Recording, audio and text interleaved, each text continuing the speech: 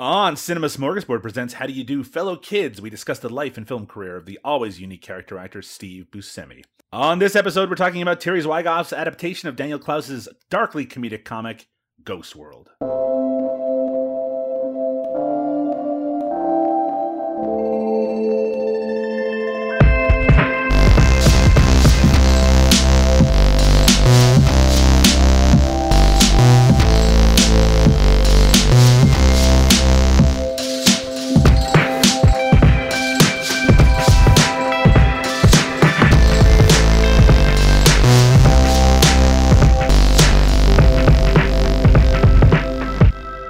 Welcome to How Do You Do, Fellow Kids? I'm Doug Tilley, and with me as usual is the fussy guy, Liam O'Donnell. How you doing today, Liam? I'm so fussy, Doug. I'm really fussy. A fuss bucket is what that's how usually I do you know refer what to you. do you know what I'm fussing about today, Doug? Tell me, please. Well, my sugar was feeling a bit low last night, so I decided to scarf on some caramel popped corn, and I bit on a kernel. Now I've done that a million times, Doug. I don't know about you. I've bit at my fair share of kernels. This one hurt a little more than usual, but I didn't think about it. And then today I took a drink of cold water and my mouth hurt crazy bad. Bada bing, bada boom. I split a molar in half. So now I got half a molar in the back of my mouth. That's fun. Got a whole ass exposed nerve back there. That's a whole thing. So yeah, that's where I'm at. And here's a fun thing. The term emergency dentistry, which suggests to me you're open, turns out has nothing to do with that. Just means they're willing to see you on short notice. It doesn't mean that they have office hours on the weekend. Liam, so that's a good time. It seems to me, Liam, and maybe I'm just projecting a little bit, but I think listeners who have been listening, chronologically to this podcast might agree. Sure, yes. That you are falling apart physically. Yeah, it's your unbelievable. Body it's just you're crashing and burning. I hit 43, right? I had to do the math to even remember how old I am. Absolutely. Hit 43, and my body was just like, well, it's been a good run, but I think we're done here. Wasn't even that good of a run when you think about it. No, it was pretty. I gotta say, it's been pretty good, actually. I'm pretty solid. But, it's been, and it's worth saying that it's been a decline for a bit, right? But I will say, like, the way that I've declined in the sense of like the pandemic, put some weight on, not doing as much exercise, that sort of thing. You know what I mean? That doesn't have to do with your fucking teeth, Doug. Right? That's like true. They can't be related. I don't care how much of a oat-brained fitness influencer you're on. You can't tell me that I'm eating too much carbs or I'm having too much Diet Coke and that's when my tooth broke. I just feel like I shouldn't say that because this will be their one episode they listen to and they're like, I'm gonna write an email. Actually, Diet Coke did fuck your tooth up. It probably burned away the enamel. No, that's fair. That's fair. You should be drinking more milk, right? Calcium in the milk. That'll strengthen your bones, and teeth are bones. That's my understanding. Yeah, that'll make sense to me. Liam, we should mention that you've been ill for quite a while. A bit. You're addressing certain parts of those illnesses. It's probably better that this tooth cracking occurred now rather than a month ago when you were a little bit more miserable. Yeah, I don't think if it happened a month ago, I could even get it worked on because my bronchitis was so crazy. Right. I don't know if I could have stopped coughing long enough for them to do whatever weird dental surgery they need to do to my messed up tooth. Liam, Daniel Radcliffe rides eternal on the Fury Road in the trailer for Miracle Workers End Times. This is an article from the AV Club talking about the new season of the television show Miracle Workers, which is a show that you have seen before, but I have not. But you have explained it to me. Every season of this show has some of the same actors, including Daniel Radcliffe and Steve Buscemi, but they're in a different story. Every season is a new story. Is that correct? This is like the American Horror Story thing, right? Like they do that for that. Yeah. I mean, I watched season 1, and it seemed cool and funny. And then when they announced the season 2, I was like, how do you do that? And you do it by doing something else entirely. Right, exactly. I guess it's 3 actors that are in every season: Daniel Radcliffe, Steve Buscemi, and Geraldine Viswanathan. And I've not seen it. I think the first season it involved Steve Buscemi as God. This season involves a post-apocalyptic future in the style of the Mad Max series of films. I've seen the trailer for it, and it really does capture that kind of the look and feel of specifically Fury Road very well, but in a comedic setting. Now, Liam, have you watched the trailer for this? No, Doug, I have not, and you're well aware I have not watched it. But you know what? I am excited to check it out. Yeah, well, you should. I mean, you really should, because I did ask you to well before recording time. It looks actually very funny. This is the first thing I've seen from this series where I was like, you know what? I really do want to see this, outside of the fact that I like Daniel Radcliffe and I like Steve Buscemi, obviously. And maybe it's also the recent viewing of Weird has gotten me more in the mood to watch Daniel Radcliffe do more comedic stuff. I did enjoy that movie. Did you enjoy Weird, Liam? I thought it was great. I thought it was great in the way that I mean, which is I had a lot of fun with it. Right. I don't know it's the best movie of the year, anything crazy like that. I've seen it on a few year-end best of lists. I Liam. think it's just a little too long. It's people have described it as an extended sketch, and I guess that's true. But I mean, literally so, right? Because it was based on a sketch. But I think that's a little unfair. Like, I do think there's stuff going on, but it's just a little too long, Doug. I think they should have edited it a little more aggressively. But I think he's very good in it. I will say, though, this isn't the first thing I've enjoyed him in. I like him in other things. Sure. And I even the things I don't like, I appreciate his efforts to establish himself as not Harry Potter. Yeah. Not just because of the fact that the creator of Harry Potter is now an embarrassment to humankind. What? No, I haven't heard about this. Why don't you tell me? Yeah, no, I'm good.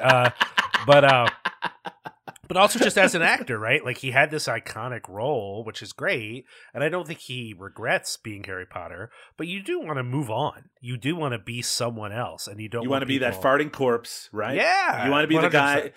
I haven't seen Guns Akimbo. I thought there was some really bad timing with something the director was saying when that movie was about to come out. I don't know if you recall, but he's been working with a lot of very talented people. I know you're a Daniels disliker, a hater, even. Stop. But he does work with a lot of really interesting people. He takes chances in ways that an actor of his caliber, an actor who has made as much money as he has, probably doesn't have to.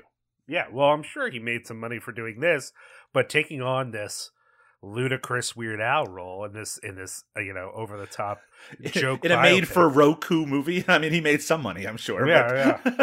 But you know what I mean? Like, I'm sure it was something, but it's still a risk, right? And I'm sure there are a lot of people who just would have said no, but he did it, and I think he did a great job. Liam, over at Looper.com, which is sort of like a aggregate site where they just kind of put together lots of lists and shit like that. They have made a list of every Steve Buscemi movie ranked worst to best. And when it says every, they mean every, Liam, except, no, not every. It's only 30. We know Steve Buscemi's done a lot more movies than that. But it does have a lot of the kind of heavy hitters. I'm just going to read the top 5 according to Looper. The top 5 Steve Buscemi movies ever are: number 5, The Death of Stalin, which we covered on this very show. Number 4, Monsters, Inc., which we have yet to cover. Number 3, Ghost World, which I think we're going to be covering pretty soon. Number 2, Reservoir Dogs. And number 1, Fargo. Both of those we've yet to cover on the show. It's one of those, you got to spread out the really heavy hitters, and those are 2 of the biggest ones. Liam, your thoughts on this list? Top 5 Steve Buscemi roles of all time. I haven't done an official list yet, so it's not like I can bring up my list and show how this one is wrong. My gut feeling is that I don't think I would put Monsters, Inc. or Reservoir Dogs in the top 5. I don't think I would. Interesting. Not that I dislike Reservoir Dogs. I like it. There's just other roles I think I would put above it. And Monsters, Inc., I think it's a bit overrated personally. Wow. I don't dislike it. I think Monsters, Inc. would still be in my top 20, Steve Buscemi. But I like a lot of his other roles. And for me, not seeing Trees Lounge in the top 5 does not represent my taste. Number 14 on the list, Trees Lounge. Yeah, I'd put it at minimum in the top 10, possibly in the top 5. But again, I haven't sat with this idea long enough to have my own list ready to go. So I guess I should be nice to whatever AI put this together for Looper, because I haven't done the work myself, so maybe I shouldn't be too critical. But my gut reaction, Doug, is that those 2 movies are a little higher than they should be. Liam, I'm going to surprise you with a question. Do it. Which is, of all the movies that we've covered on How Do You Do, Fellow Kids, a podcast devoted to the life and work of actor Steve Buscemi, what is the best? Or, let's open it up a little bit more and make sure that it's not as controversial. What was your favorite? I mean, it's important to note, Doug, that because we talked about it, I have mostly forgotten it because I try to forget interacting with you as much as possible. But that being said, I'm inclined to lift up both Trees Lounge and In the Soup. But I suspect I'm forgetting something important. You know what I'm saying? Just going to throw out a couple of names here. Okay. King of New York. Ooh, Mystery Train. In the Soup, certainly. You just mentioned. Big Fish. Yeah. Desperado. Con Air. Okay. By what measure are we putting Desperado? I mean, it's on this list. Movies? I know. It's on this list. I think it's in the 20s. So I mean, they included it. That doesn't make any sense to me. Hey, a lot of these movies. I mean, like King of New York he's got a bigger part in Desperado than he does in King of New York. That's fair. That is fair. If we're just saying he's in the movie, King of New York is pretty high up there, man. That's one of my favorite, movies, generally speaking. But I don't know, man. This is hard.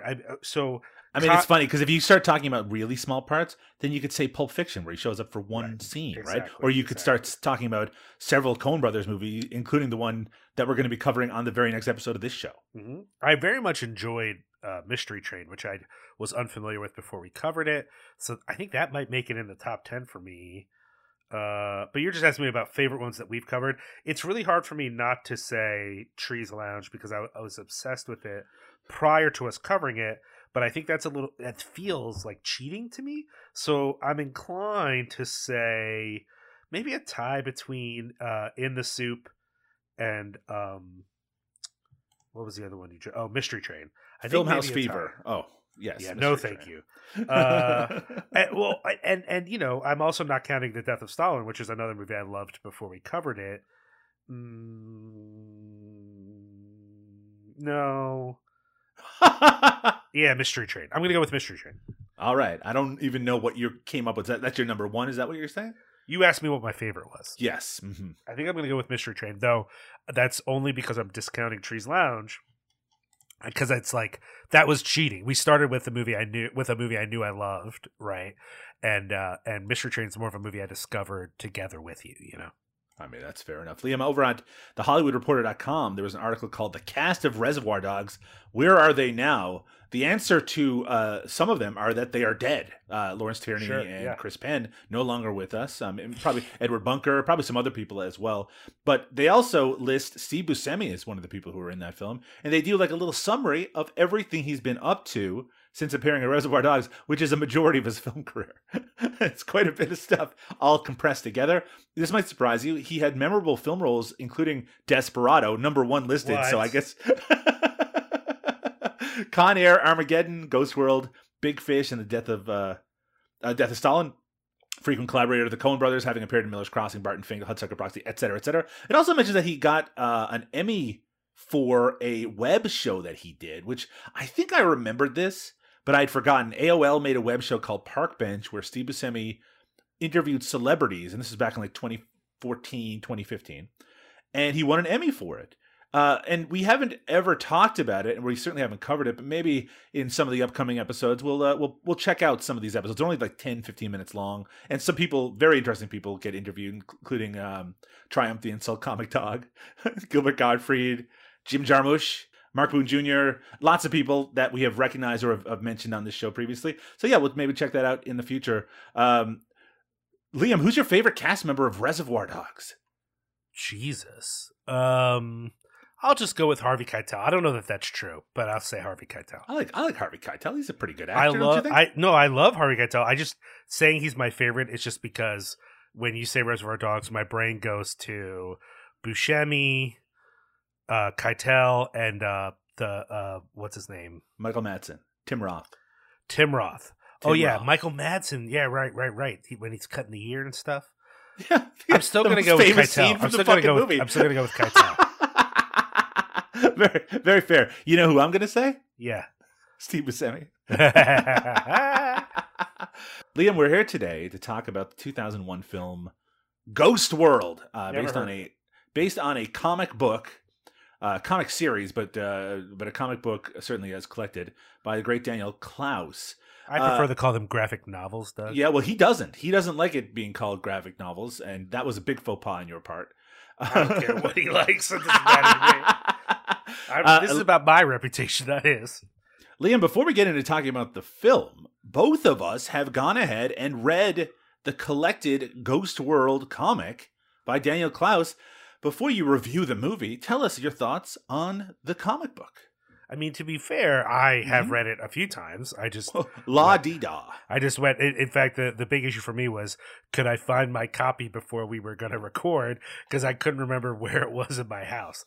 But yeah, I've read it a few times. I honestly read it before the movie came out. Because I was familiar. You're so cool and you're so with it. No, because I was familiar with Daniel Clowes, but I had not read it, and I heard the movie was coming out, and I thought, oh, I better read it before the movie comes out. And yet, despite the fact that I have read it a few times, the movie kind of eclipses it in my mind. And so, rereading it for this recording, I was struck by, despite the absence in a certain way of the Steve Buscemi character, right? He just shows up for a very brief thing.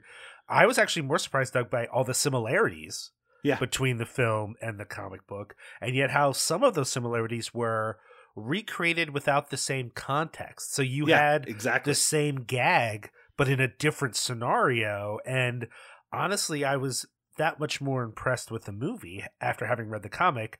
That being said, my memory was that the comic was not one of my favorites by him. And on this reading, I don't know, I had a bit of a new appreciation for it. I think because, unlike when I read it before and I thought of it as one piece, in fact, you were right to correct me because it's not a graphic novel, right? These appeared as serialized short form comics in another thing. And I hadn't thought of it that way when I read it. And reading it this way, that was very present in my mind, that these had actually been separated over a longer period of time.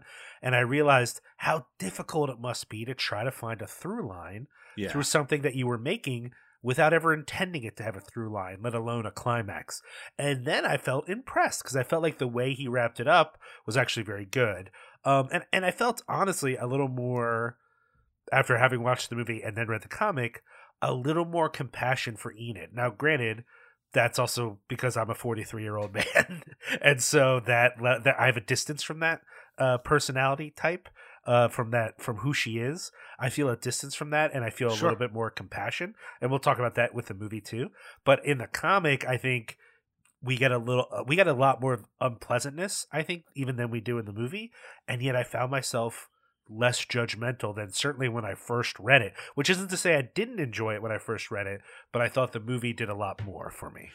I think that the movie softens the character a little bit, but not by changing their actions so much. Yes. It's just, I think, spending so much time in a chronological fashion and seeing her kind of disappointments and sadness within it. It just makes that character a little bit more human in a way that when you're reading that comic book, sometimes she feels like a symbolic of a kind of person at that time. It also must be interesting for you because you read it. I didn't read it at the time that the movie came out. But when that movie came out, and these comics were still a few years old, but they were definitely still felt contemporary. But now they feel like a period piece, right? It feels like a very much of an era that we both lived through. And not only lived through, in the context of Enid in the comic book, she's like the same age as you, basically, right? And not that far off from my age. It says that she was born in 79 in it. So, I mean, these are characters that kind of have aged along with us. So we have, particular insight outside of the fact that we were not teenage girls in the mid-90s and that I grew up in fucking backwater locale on an island in fucking Canada. But, there's stuff we recognize in it that maybe someone just coming at it for the first time in 2022 might not recognize as being of that era. I agree. A lot of it felt very familiar. In fact, the comic feels much more situated in time than the movie does, which I honestly think helps a little bit with the movie, and I think adds to the impact of the ending of the movie. I think the ending of the comic, though romantic in a certain way, is a little less abstract, whereas the ending of the movie feels like we're really going into a kind of magical realism environment. I will say, though, the other big difference that we should mention is in the movie, her friend, Rebecca, played by Scarlett Johansson, has less of a presence because we spend so much time with Enid and with Seymour. And in the comic, you'd think that actually would help the character. And I guess it does. But we also see a lot more of the ways that they are very unkind to each other in a much sharper way. Yeah. And I found myself thinking that there's less of a main character bias to Enid in the comic, even though I think by the end you could argue that Becca has subsided and Enid has become the focus. When you see the poster for the movie, it's the two of them. And when people think of the movie, even though Enid might be the first person you think of, it certainly feels like almost like, I mean, it's not a buddy comedy, but you know what I mean. They feel like they're both at the center of it. When you way less present in the actual unveiling of, you know, in the way the movie actually worked itself out. Yeah, you get less of her than you think you would, though she's not unimportant. You know, like she matters. It's just in the comic, it's a lot more back and forth, and really, it's what separates the last few chapters of the comic is the way that it starts to focus on Enid. But I really felt reading the comic like, ooh, I actually think in some ways these characters are more realistic and therefore more endearing, but less realistic because we see them be much crueler to each other than they are in the movie. Well, that might be more realistic depending on your perspective. Oh, no, I'm saying more realistic, less endearing. I see. Yeah, of course. In their they are endearing in the comic because they are so real, and I think that was actually the appeal. Is like, oh, this is how my friends talk. Like this is how people actually talk to each other. Mm-hmm. Granted, this is a population in the mid-90s. I don't know if that's true anymore, but at the time it felt very real. In the movie, I think there's a little less reality, but also the characters, though still flawed, I think are actually slightly more endearing in a certain way. I don't know. Maybe I'm wrong, but that's how it felt. I mean, I don't think you can be wrong on that. That's very much an opinion type thing. But I also think that that's a very common opinion and one that I share. I actually think that the movie, I don't really care about whether it aged better or not, but I just think that it really encapsulates a lot of the same stuff that the comic does, but also adds another dimension to it, including that dimension that has Steve Buscemi in it, and it makes me prefer it. And maybe that'll change over time, but as of this moment, I feel like I prefer the movie, which might give away our opinions on it, but maybe not. Let us take a break. When we return, 2001's Ghost World. Hey, what do you think you're doing? Shut off that damn noise! Rock and roll, baby. Freedom of speech. That guy rules.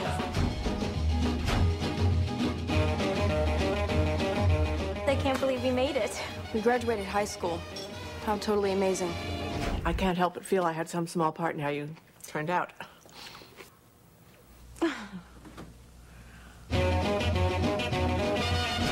Sometimes I think I might be going crazy from sexual frustration. You just hate every single guy on the face of the earth. That's not true.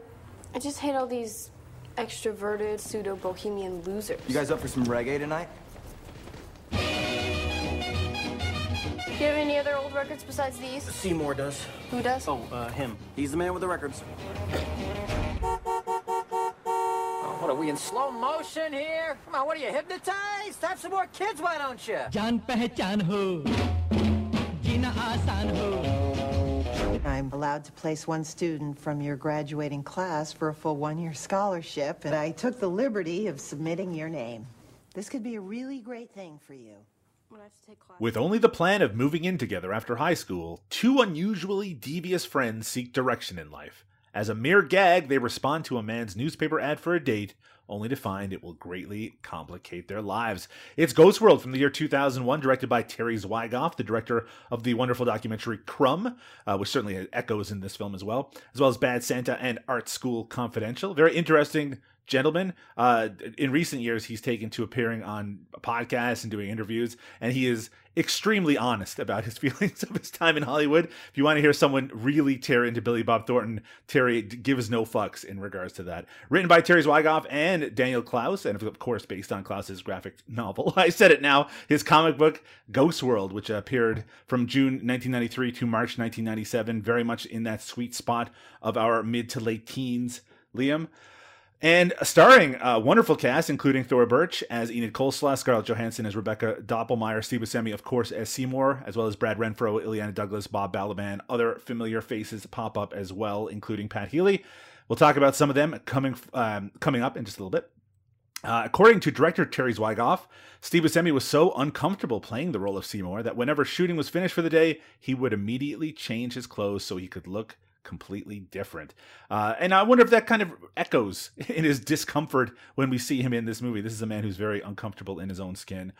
Liam, we've already talked about your experience with the comic book, but what I also want to start with before we get into your feelings on the movie generally is, how have your feelings changed between seeing this movie back in 2001, when you were, again, very close to the age of the people involved, and now being an old bastard who's fallen apart, as we've already gotten into, in 2022? How has your feelings changed on this movie? That's actually a very good question, Doug. I think I've enjoyed the movie consistently. Like, I liked it when it came out. I really enjoy it now, and I'll get into why in a little bit. But I think when I first saw it, it was not a pure, I love this movie, right? I think the way a few people are, a little put off by the fact that these characters were so familiar. I knew people that were kind of like this, maybe not exactly like this, but were a bit like this. So I think that was always a little bit of a complication. And it didn't make me like the movie less, but I did think, like, is this okay? You know, I wonder how the people I know who are like this feel about this movie. Do they feel mocked? And is that all right that I don't care in some ways? You know what I mean? Like, sort of negotiating that a little bit. And then when I found out how much this movie mattered to people who identified with these characters, then I wondered if maybe the movie was a celebration of cruelty, of you know, the more negative aspects. Now, of course, as an adult, I realize that's not true. There's an arc. It's the characters are critical of themselves, right? This is a story about people who don't love themselves. I think that's more obvious in the comic book, but absolutely, like it is. That's a well observed point. They definitely are more openly self-loathing, but also aware of how other people view them and kind of obsess over it more in the comic. Right. I think it's a little more subtle in the movie, which maybe is better actually in some ways as a storytelling device. But I had read the comic, so I should have maybe recognized that a little bit more. I don't know that I was as concerned with story. I was more concerned with, like, is it funny? I've always thought it was funny. Is it kind of weird in a way that it doesn't feel forced? You know, I think this came out in 2001. I was in college. I was starting to get into more artistic films, but I did have anxieties that maybe things were forced artistic, if that makes sense. Like, that there was a pretense to things that maybe was not real, and this didn't feel that way. It felt like a abstract in small ways, but definitely a realistic representation of certain experiences. And yet it also felt kind of at a time, you know, like it doesn't feel as grounded as the comic book does in a specific moment. And in fact, in college, while I knew people who acted like these folks and who reminded me of these folks, this idea that there was this kind of vague hipster who would put on different identities for funsies, right?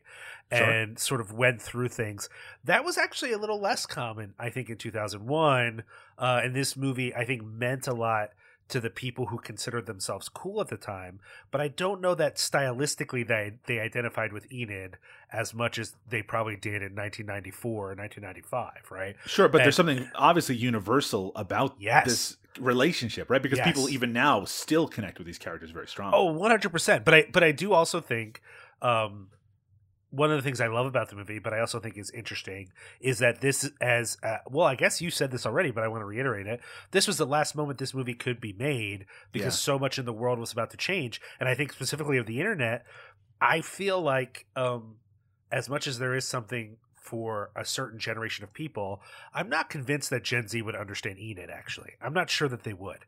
And I know that a lot of younger people would have trouble understanding Seymour because I'm not convinced that having extreme interests is as alienating now as it is for Seymour in the movie, right? Yeah. And in fact, the way that she is fascinated by the fact that Seymour knows all these things, that actually means less to people now, because I think it's possible to casually learn more than a casual observer would have known before.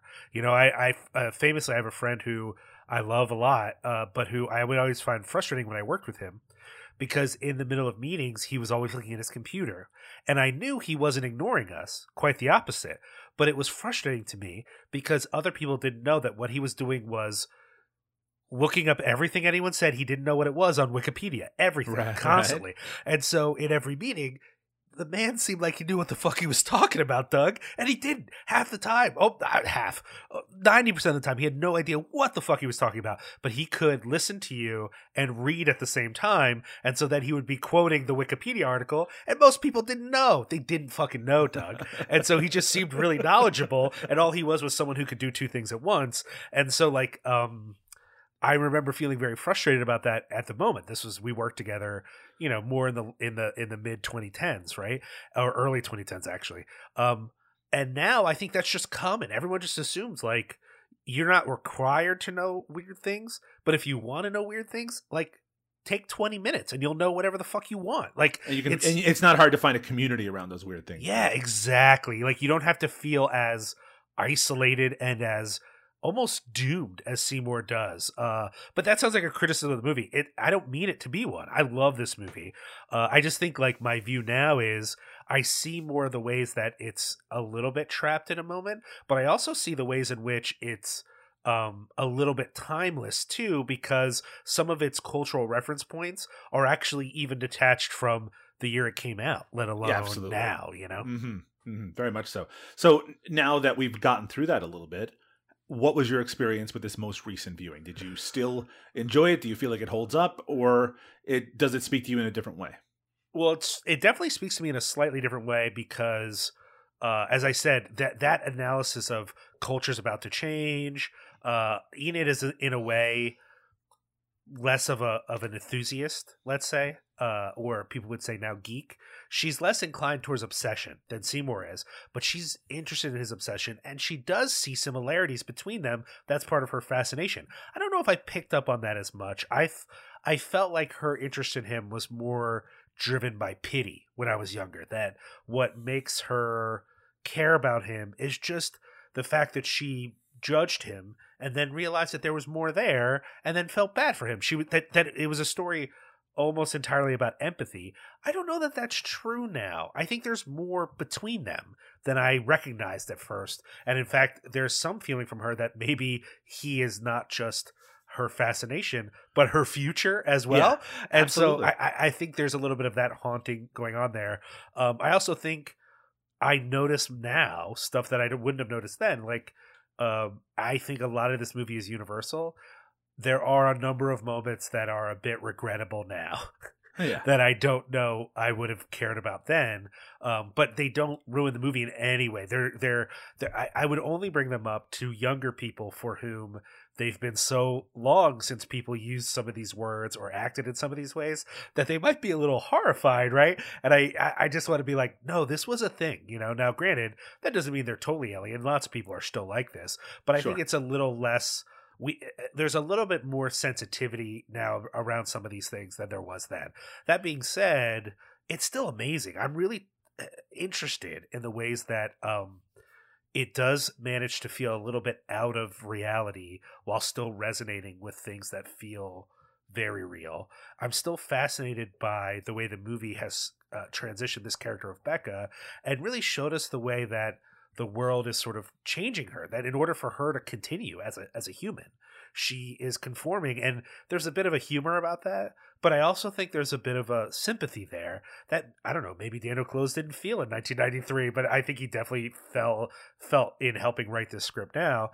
And I also am impressed, you know, thinking about it compared to the comic, the ways that I, think that probably Terry Zwigoff brought a lot of himself, maybe to the character of Seymour, but also to the ways that this movie resonates from his work on Crumb and the ways that Crumb influenced his life. I mean, literally in the fact that Crumb's daughter did a lot of the art for this, but I think also abstractly, some of the themes that might have been still on his mind, even this far away from the making of Crumb, are kind of resonating in this movie a little bit, and I think it's interesting, right? One last thing, the ways that Seymour, as an enthusiast of the past, is maybe not as equipped as he should be to deal with the horrors of the past. Absolutely. There's a part in it where he's obviously been giving her the impression that he prefers the past, or he thinks that the past is better, and then she confronts him directly. She's like, "What? Do you really think it's better in the past?" And if he thinks about it, he just takes a moment to think. He's like, "No, I guess things are better now." But right, he for someone like him, whether he grew up in the 50s or the 80s or the 2000s, the differences wouldn't be so significant compared to the people that he is enthusiastic about, all the blues musicians that he listens to. Right, 100%. And I think that is I think more resonant now. I probably noticed that as a theme a little bit when I first saw this movie, but just being a younger person, it means less. Whereas I think now what's interesting is this movie comes out in 2001. How many people do I know now who are looking back not to the jazz age, but to 2001? Yeah. Like, shit, remember then? Like, I could just, tour in my emo band and make out with underage girls and no one judged me.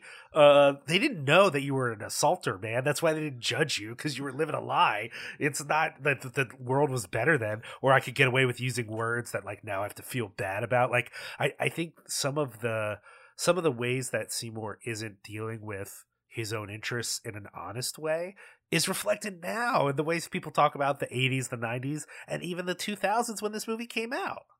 I think that the movie also, it recognizes the troublesome aspect of Seymour. 100%. Even while it has empathy for him. And I think that's part of the reason why his character ends up where he does in this movie, which is, not exactly... I mean, maybe a healthier place for him to be in some sort of therapy, even if his therapist seems to hate him. But we'll talk about that in just a little bit. I do want to say that I think this might be the ideal situation for the transfer of a independent comic into a feature film, right? Where the author of the comic and the person who created it is involved in the production, is involved in the writing, that the material is given a little bit more dimension because it would need to make a script, but it has not, the tone of it has not changed in a way that it makes it unrecognizable from its source. It is not just a direct adaptation, but it feels like the same thing. So even though you might have a preference between the comic or the movie, one, reflects the other so closely that to love the movie is to love the comic to some extent, and back and forth. And I really do think that it is a superior adaptation. It really is wonderful. It's not really mentioned that often, I think, when it comes to like great comic book adaptations. Sure, This is a movie that has gotten a lot of recognition, including is in the Criterion Collection at this point. I mean, I have seen people put it on their lists when someone's like, what are the greatest comic book adaptations? But sure, because it's not considered comic booky in the way that superhero books are, when you put it on as your number one, people just think you're copping out, because what they want to hear... It's like putting Death of Stalin on your comic book adaptation. All they want to know is which Marvel movie. Like, a lot of times now when people's like, give me your top comic book movies, they just mean of the MCU of recent memory. They don't even mean old MCU, because we all want to pretend none of that other shit happened. Yeah, if you say Blade, they're like, what? You mean the TV show? Do you think, so I was just mentioning a moment ago about the empathy that this movie has for these characters, and I think that what you said was well observed, which is that this is very reflective of how people talked and acted in the early 2000s. When I saw this movie for the first time, I think I did not care much for the lead characters because I recognized both parts of myself in them. Yes. But in particular, I recognize other people in them. And those people I always thought of as being pretty cruel, right? And I certainly had cruelty within myself at that age, as I think a lot of people do. But the idea that they could be cruel to everyone, it didn't really dawn on me that the ghost world of the title of this movie, it reflects, a lot of different things, including the fact that they're living their lives in a way that they're outside of everything, that they comment on the world as if they're not part of the world. And every time something touches them in that world, like when they go to that zine shop and people are mocking Enid, and she hates it and tries to get out of there because she's the target of the exact same behavior that she is, putting on other people elsewhere. That is why they have to act that way, because it's kind of a defense mechanism. But you get to see how that veneer is cracked throughout the movie. You get to see that there's real depth to these characters in a way that sometimes the comic doesn't feel like as much that you get to see, even though it does go to those places as well. And that's what I think I like most about it. I really feel it more watching it from the perspective of 2022. And I like all these characters, all the ones in it, even Seymour, who does something in this movie that could be seen as unforgivable, certainly from the perspective of now, but also I think even back then it was frowned upon enough that this movie comments on it. And we'll talk about that in just a second. But I just want to ask you, how much do you think this movie wants us to empathize with Enid, Rachel, and Seymour? Well, I think it benefits from not overly concerning itself, right? That what it wants to represent is that the movie cares about those characters, and it's up to you to decide how you feel about them. And you certainly can't say that it all works out, right? I mean, the only character who seems to have figured their things out to some extent is Becca, and that's through a process of alienation with her closest friend in the world. So it's not like it's not a clear win even for her. And honestly, as she becomes less cool by some people's measure, she also, I think, becomes less cruel as well. Yeah. She becomes less of that person, which I think again is a reflection of Enid's sense of alienation from her and from the world around her. But I think that as a watcher, there are narratives. I won't say that there are none. There are narratives that function better when you have a connection with the characters.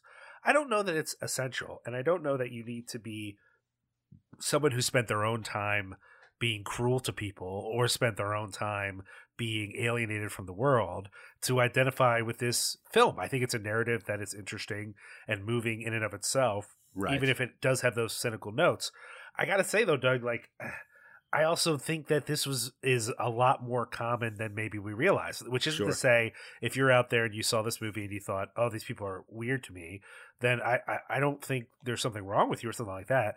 But in my experience, this was light in the ways that the people I knew harassed people around them. I mean, in my world, let's say not now, but growing up, I knew people who I thought were very cool, who thought it was very fun to find the kind of people it was okay to mistreat, that they really enjoyed finding people that they could, for whatever reason, justify, and maybe I say mistreat, oftentimes it was just being, emotionally or mentally cruel, not doing something physically per se. Yeah, but, I gotcha. But I did know people who did things like that too. And to be fair, the things that kept me from being those people were, one, a sense that, I felt like even the people I hated and kind of thought deserved treatment like this, that was not okay because I was stoked on Jesus. So right. I wasn't necessarily nice to those people, but I thought, yeah, but I probably should be.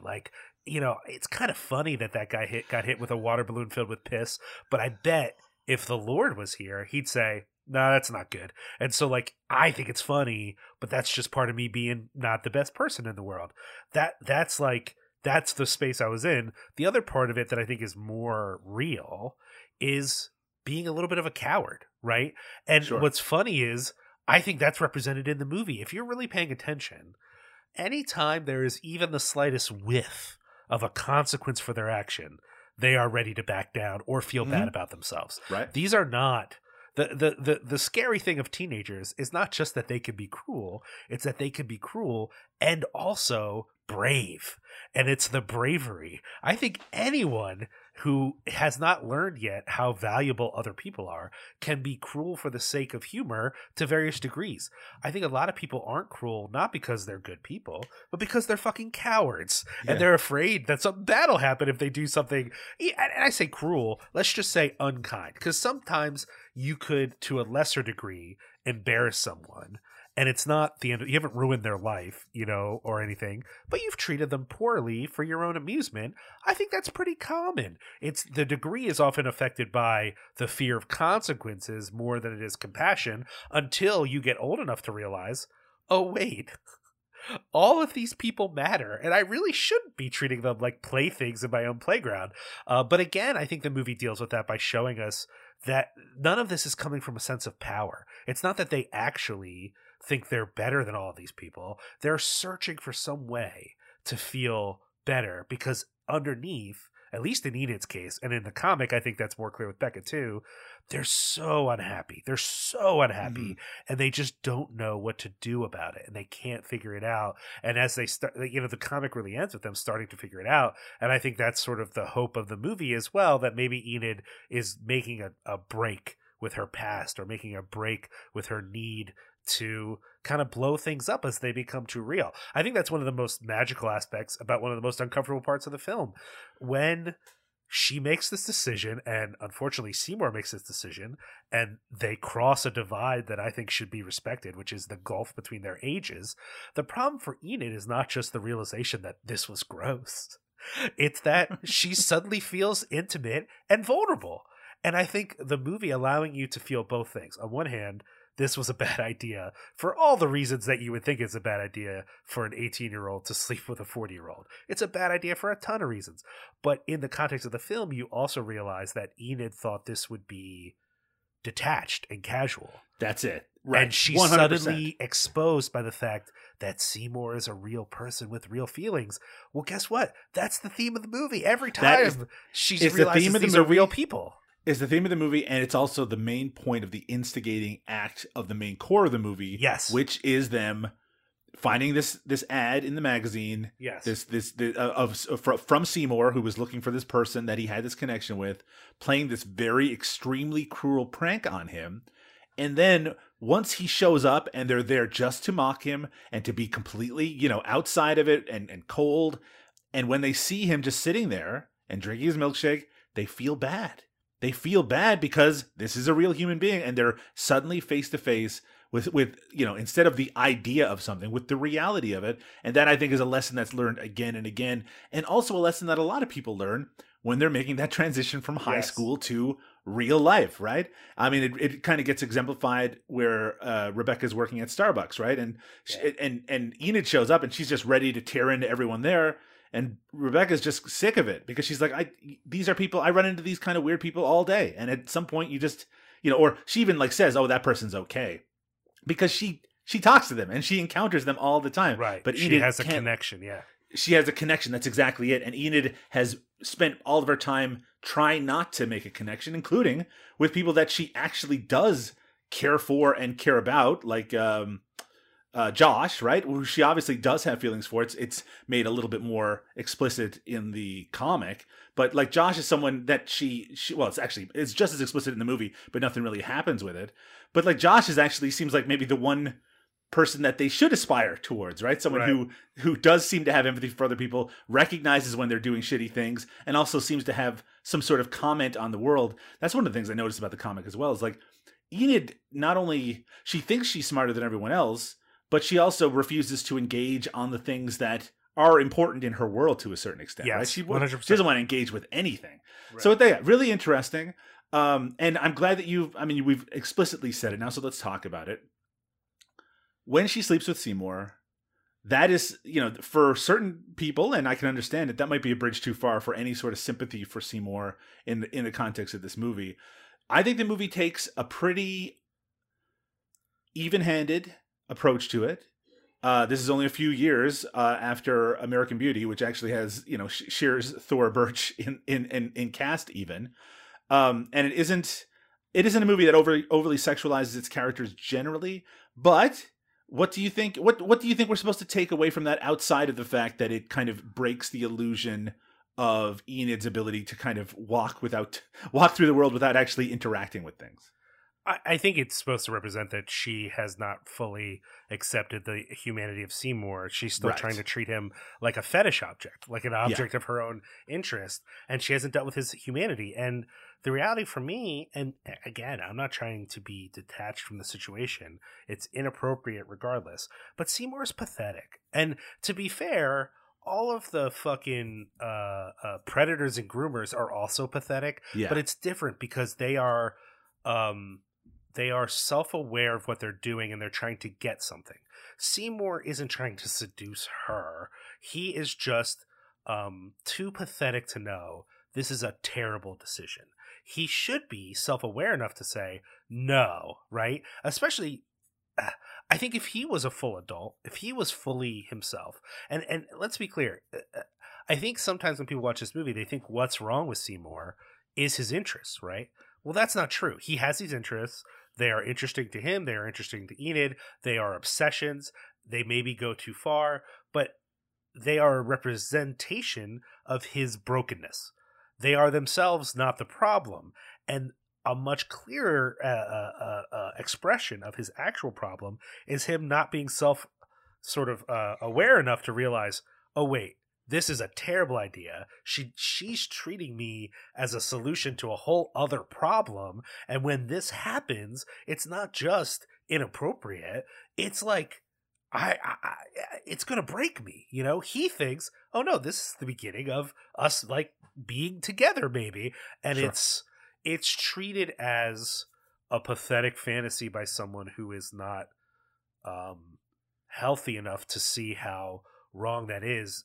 And of course, it's more important for the story that for Enid, it's a sudden realization of where she's at and a sudden exposure of herself. Yeah. And I think the way it's played in the movie, she's so uncomfortable with her own vulnerability that it's hard to see Seymour as maybe as gross as we would see a different character in the same situation. Right. That there's that scene that takes place at the bar where he's watching that blues musician and she tries to get him get him interested in a woman who's also at the bar, and she comes over and she's obviously not right for him in a lot of different ways, but she says something like, I love the blues. And his immediate response is, well, this isn't actually blues. Now, there's this. And like, he has to stop himself, but that is so much a core of his character. He's as much of he's a real outsider, right? It's not just his interest. It's just that he's a weird, uncomfortable, self-loathing guy, and he hates himself.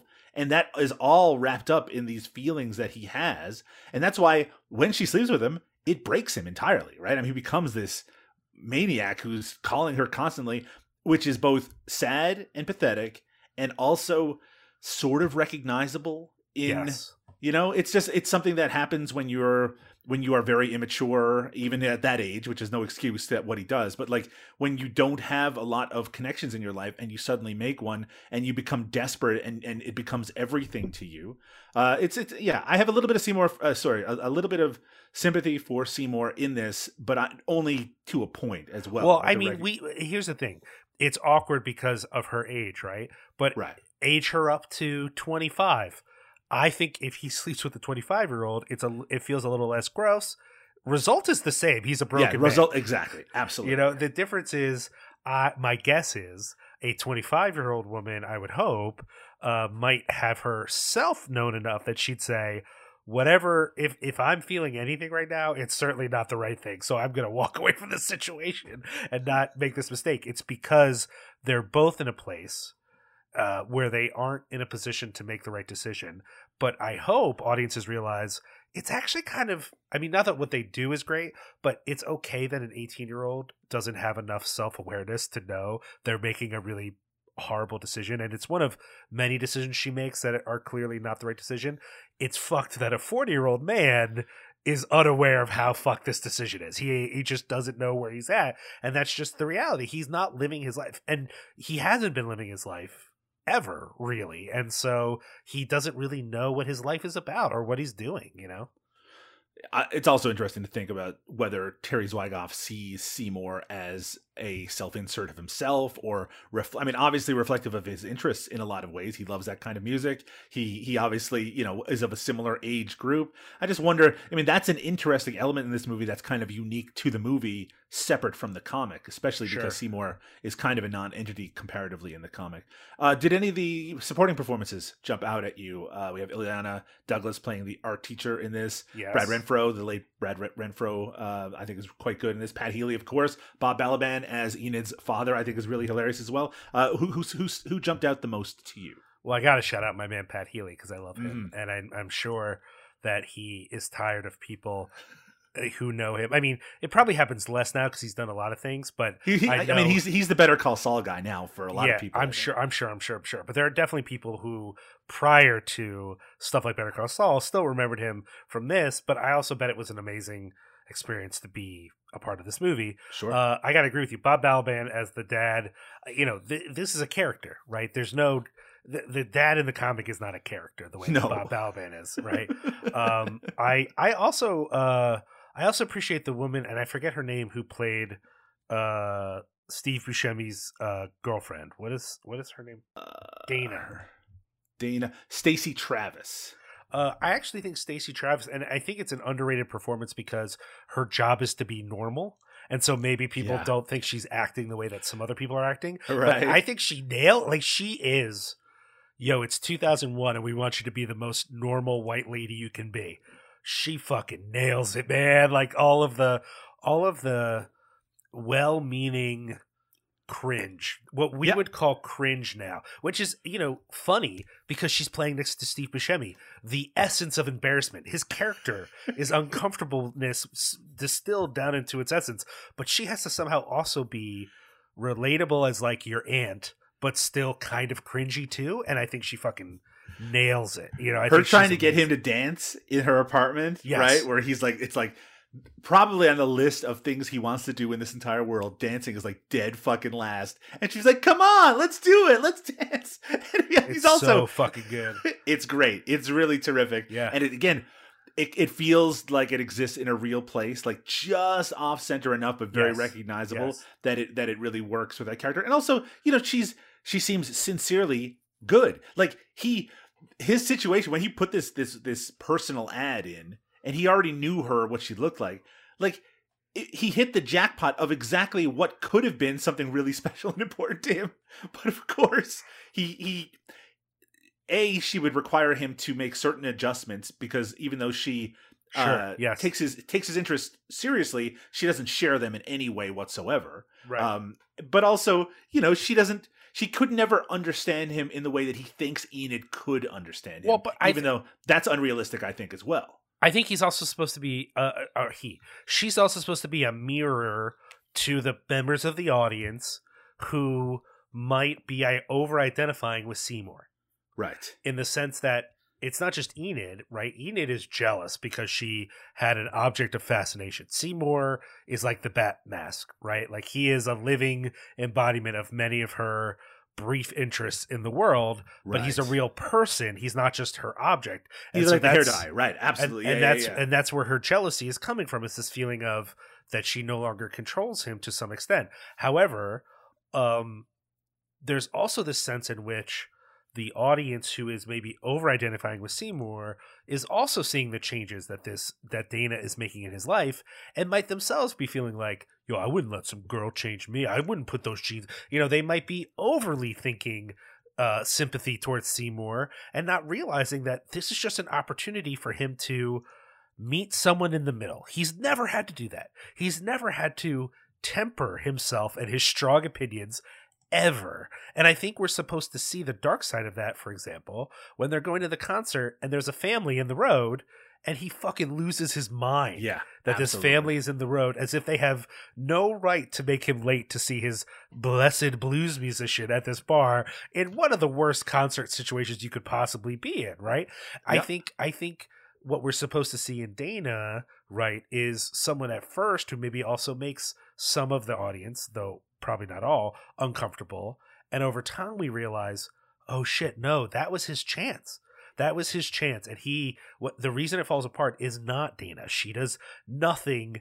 I guess maybe she could be a little more understanding or whatever, but in reality, she does nothing wrong. He blows his fucking life up because he's not ready for it. I think that's an important part of the movie, and it does something not just in general for the narrative, but I bet a certain part of the audience is like, oh, like because they were too connected to this fucking guy, Yeah. Yeah. I mean, there's probably a certain part of the audience that when he goes in and breaks up with Dana, they think, oh, like, that's obviously a terrible idea. Like him going in there and I mean, everything about that is like, what are you fucking thinking? But there's always probably a few people watching who are like, oh, I get it. People who maybe fit into that category a little bit too well. I want to talk a little bit about the ending of this movie. Very controversial. Well, maybe not controversial, but a movie that a lot of people have different interpretations of the ending. One of the interpretations that people take, and for those who don't know, there is a character in this movie that is constantly an older gentleman who is constantly waiting for a bus. He's like a bit of local color that the characters consistently see. At one point near the end, we actually see him get on the bus that should not exist. And then we finish the movie with Enid getting on that same bus, which is also reflective of something that she said earlier, which is that, you know, her dream is to just get on a bus or just go off to a new place and you know, live where no one else knows her, to basically be a ghost in a different place, I guess. What is your interpretation of the ending of this movie? Or does it matter what your interpretation of the ending of this movie is? I mean, I don't think it matters, honestly. I don't think I didn't say it, by the way, but a lot of people's interpretation is that she killed herself at the end. But even though both Terry Zwigoff and Daniel Klaus said they certainly didn't have that in mind, but they've heard it so many times at this point that they at least have to take it seriously as an interpretation. Well, and I it's not that I think that interpretation doesn't have a certain logic to it. I think the idea that you need to decide what the bus means is not the way to watch a movie, personally. I just don't think it matters, right? Like, my interpretation is that it's a moment where we have stepped through to something somewhat magical. In fact, I think that the bus that she gets on in the comic is meant to be as magical realism as the bus is in the movie, but it's more effective in the movie because it's more of a break. But the whole movie, I mean, one of the characters I should have mentioned that just does it for me is Doug, right? The mullet man in the thing. And Doug, Klaus has, throughout his comics, always has a couple of times and a couple of characters that kind of, you know what they feel like, Doug? They feel like when Godard wants to remind you that you're watching a movie, he does something to like be like, this is fake. What you're watching is fake. He like points it out on purpose in certain ways. Every once in a while, Klaus just has someone where you're like, oh, we're in the real world, but we're not in the real world. I feel like there's a lot of that in this movie, and this moment is a representation of a moving on. And in that way, I wouldn't say it's a Rorschach test, but it does often reflect the viewer's feelings on what she's moving on to. Sure. And so the idea that she's moving on from this mortal coil is not in its own way compelling, but it's not the same as saying, this is what's actually, you know what it's not, Doug? It's not the people who are like, in The Shining, Kubrick is showing us that he faked the moon landing, right? Right. If you're looking for that level of interpretation, you're fucking up, man. That's not what it's about. But if you want to say, you know, when I think about this character, I don't think about her growing up. I don't think about her breaking with her past. I don't think about her starting a new life where she doesn't feel as much trapped and in a rut. What I think about is everything's gone wrong, and what other choice does she have but to end it? Now, personally, that's so dark. I don't know what to think of that. Like, I just, my brain never went there until you pointed that out, and I see a logic to it. I just personally think that's maybe a really rough way to see a moment that's supposed to represent letting go, you know, and being willing to take a chance, you know? Yeah, I mean, it kind of, I mean, I could see it if it didn't have that scene with Seymour in hospital where she, like, shows him the drawings and they reconnected and he shows he doesn't blame her for everything that happened. Right. And, you know, and so his story ends, you know, he has to move in with his mother and has a therapist. He is no longer connected to her in any way. And Becca is no longer connected with her in any way. They've made a decision that they're basically having a break from their friendship even. So her getting on when you cut those ties, I never saw that, you know, even when I saw it in the early 2000s as, oh, she's cut those ties so she has nothing left. To me, it was like a freeing thing, right? Now she's free to live a life that maybe is more true to her, where she can connect with the world in some way. And it especially is the case because she says it's her dream, right? She says that that's what she wants to do, and she is probably, at that point when she says it, isn't brave enough to do it by herself.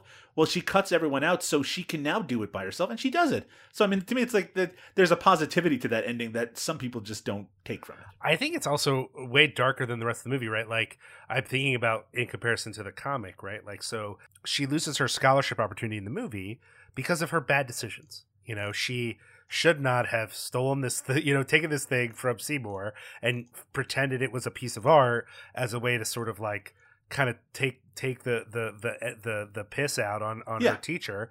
That's how she blew up her thing. Or if she had shown up at the art thing and maybe been able to come up with the bullshit reasons that she came up for her teacher, maybe that would have helped. But she made a series of bad decisions that blew up. In the comic, she just doesn't pass a test. She has an opportunity to take a test, and if she does well on the test, she'll get a scholarship to a college she couldn't possibly afford, being someone who is lower middle class, and she's just not smart enough. She just doesn't do well enough on the test. But doing the test it creates in her brain a world where what would my life look like if I passed it? And when she doesn't pass it, then that world doesn't just fully go away, right? It gives her an idea of what her life could be. Totally. But the reality of her not passing the test for me, Doug, is actually a much crueler decision than a series of zany bad decisions I made put me in this situation. Because to me, you could then have a future where you don't make those zany bad decisions that you made to put yourself in this situation. In the comic, it does open up the possibility of a different world, but this feeling, and maybe this is just my experience as a underachieving gifted kid who was too poor to do a lot of things, when she just doesn't pass the test, that hurts in my heart. In a way that when she doesn't get the thing for the art school, the movie, I think, that makes sense. Like, it doesn't have the same weight for me. And maybe that's just my own experience of feeling like I don't get cool opportunities that smart rich kids get. Let's talk about Steve Buscemi as Seymour in this movie. It's a very brave performance in a lot of ways because he has to skirt that line of being likably schlubby, which is something that Steve Buscemi is very good at, but also kind of off-putting and self-loathing and kind of unpleasant. What do you think of this performance? I mean, I think it's great. I have nothing. I don't know that I have anything negative to say other than I have two concerns. One is for the role, and that I do wonder if maybe Seymour is more endearing because it's Steve Buscemi. Yeah. Mm-hmm. That's something that you've said to me before, and I don't know if that's true. What I was saying, just to give a little bit more context, is people have so much, even at that time, have so many warm feelings towards Steve Buscemi as an actor that I feel like even when he plays real pieces of shit in movies, that people like that character. Like there's a likability on top of it, even if it's the revoltingness that is likable in it. But I think that he's able to play this with a endearingness that other actors wouldn't necessarily be able to play. I think there's a segment of the population that does not feel that way. That in fact, because of the roles he plays, they actually feel bad towards Steve Buscemi. All you need is for someone to post, like, remember when he did that fashion thing recently, right? Yeah. Some people are posting that going, there he is, the most beautiful, ugly man in the world, Steve Buscemi. I love him. And then there are just as many people who don't have the connection to the movies that he's been in that we do who go, the fuck are you talking about? Who is that? And why is he awful? And I think that there is a segment of the population that, because they have seen him in a couple weird roles here and there, don't have that same level of endearing feelings. The reality, though, is those people didn't see Ghost World. You know, Ghost World was very popular, but it was very popular with very specific people. Yeah, and there were a lot of people who didn't fucking see it. It was very successful for an art house film, and I think it has a long life because of how good it is. But it's not, Con Air, right? It's not exactly fucking or Armageddon. Armageddon, you know what I mean? So, there's a mixed bag there. So I do wonder if maybe an actor who was less immediately endearing might have given us a Seymour that was more complicated for the movie. I don't know. My inclination is to say probably not. I still think he's the best actor for it. He puts in an amazing performance. My other anxiety we've talked about too, which is that for some people this is like the Steve Buscemi performance. This is like the one. They think of this as his ultimate form, and for me, I kind of like scumbag Buscemi a little more. Yeah. I kind of like, Fargo's a little extreme. I don't know if he needs to be quite that level of monstrous, but Trees Lounge Buscemi, Sure. He's splitting the difference there. He's pathetic, but he's also a ne'er-do-well. I don't know. There's something about that I really like. Now, I don't want to limit him to all different flavors of Creepazoid. I think we've now seen enough things where he doesn't have to play a Creepazoid, but I do think he's very good at it. Not dissimilar from another actor that we've based the podcast on. He's very good when he's given opportunities to play these out of the norm, dangerous or pathetic or some way uncomfortable characters. Yes. I think he brings something to it, and I think that's great. I just I get a little bummed when people see him primarily as different flavors of this Seymour character. I think that's unfair because I think he can have an edge and a sassiness that this character does not have, and I think is more actually probably representative of his personality, which I get the feeling is a little more snappy than Seymour is. Seymour's a little laconic at times. Yeah, it's funny that when Seymour jumps into action, kind of when he tries to fight Josh at the convenience store, he looks completely out of his depth, completely ridiculous doing it, when other Steve Buscemi characters, even though in those exact same situations with those characters, the result might be the same, he would look like he had more confidence going into it at the very least. But this is just such a schlubby character. I like this version of Steve Buscemi. I mean, I like all versions, to be honest. I like overconfident and underconfident to a certain extent. But I think you're right. I think some people see this as the prototypical Steve Buscemi role, while I tend to prefer things like his work with the Coen brothers and honestly kind of his weirdo roles as well, where he's just playing just general oddball in all sorts of ways. But I mean, he has a lot of range, and this was this I think gave him credibility in the eyes of people who may not have, especially coming off. I mean, this is only a couple of years removed from Armageddon, which itself was only a couple of years removed from Con Air. He was already a mainstream figure at this point, and only a few years away from Fargo as well. I think this gave him an extra bit of credibility in a world of people who were aware of him already, but maybe had forgotten that, hey, this guy has some pretty significant chops. Yeah, agreed. Yeah, I don't know. I think this is an important role, obviously, for his sort of career as well in a lot of ways. Not that he wasn't known at this point, but I think it certainly established him as being able to do a movie like this, and really he carries it in a lot of ways. That's not to denigrate Thora Birch and Scarlett Johansson, who I think are also really great, but it is like he does something in this that I think sort of helps the movie exist in the world. Liam, on the next episode of How Do You Do, Fellow Kids, we're going to continue the train of classics with a Coen Brothers movie, just who I was just mentioning just a moment ago. The Coen Brothers, Barton Fink from the year 1991. This is a movie that I love very much. I'm very much looking forward to revisiting it. There's a few Coen Brothers movies that we will end up talking about. This might be the one that's maybe its reputation isn't as high or as talked about as some of the others, but this is still a beloved movie. Are you excited, Liam, for us to talk about Barton Fink? Yeah, I am. It's one of the, I've seen it, but it's one of the Coen Brothers films I've returned to the least amount. Sure. Not because it's bad, but because it's not as easy as a watch as some of their other films. So yeah, I'm interested to watch it again and to think about Steve Buscemi in it, because off the top of my head, I don't really think of him in it. I really only think of Turturro and John Goodman. John Goodman. That's all I think about when I think about this movie, and that's not fair. There's a lot of people doing a lot of good work in the film, so I'm excited to kind of think about it beyond those two people.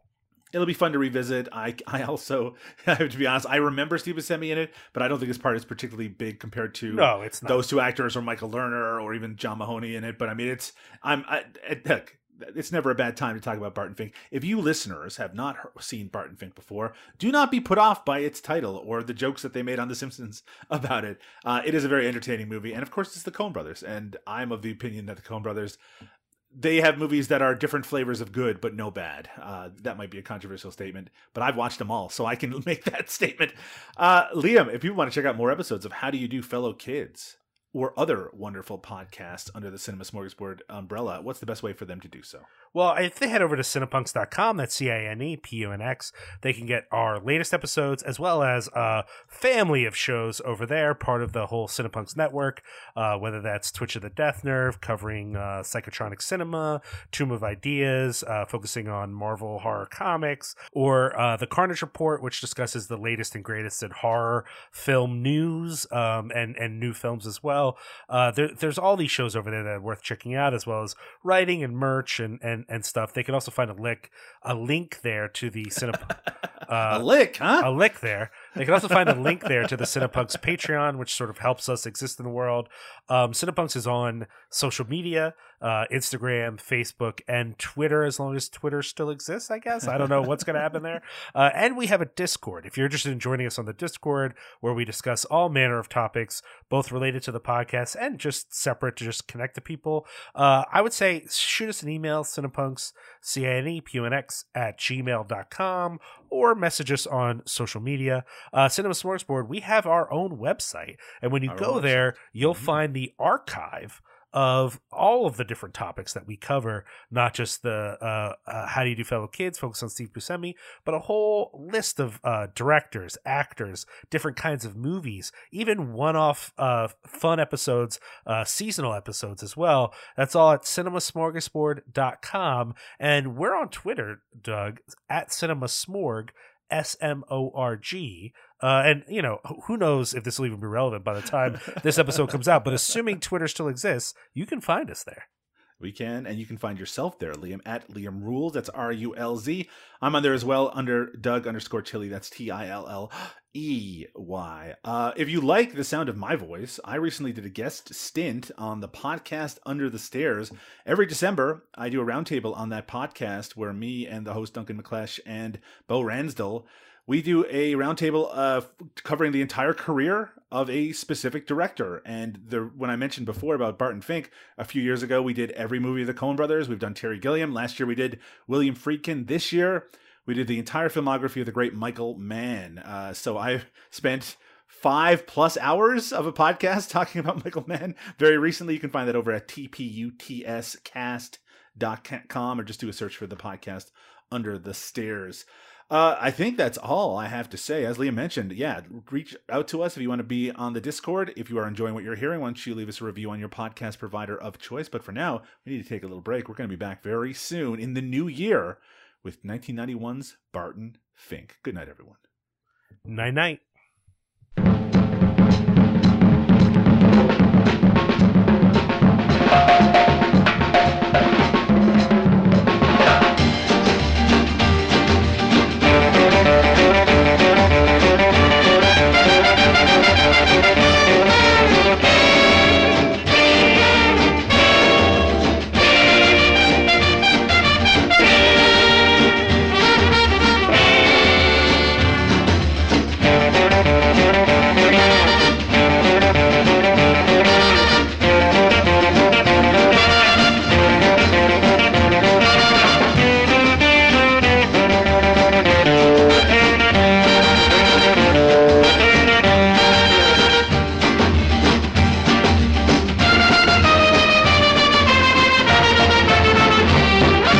जान पहचान हो जीना आसान हो जान पहचान हो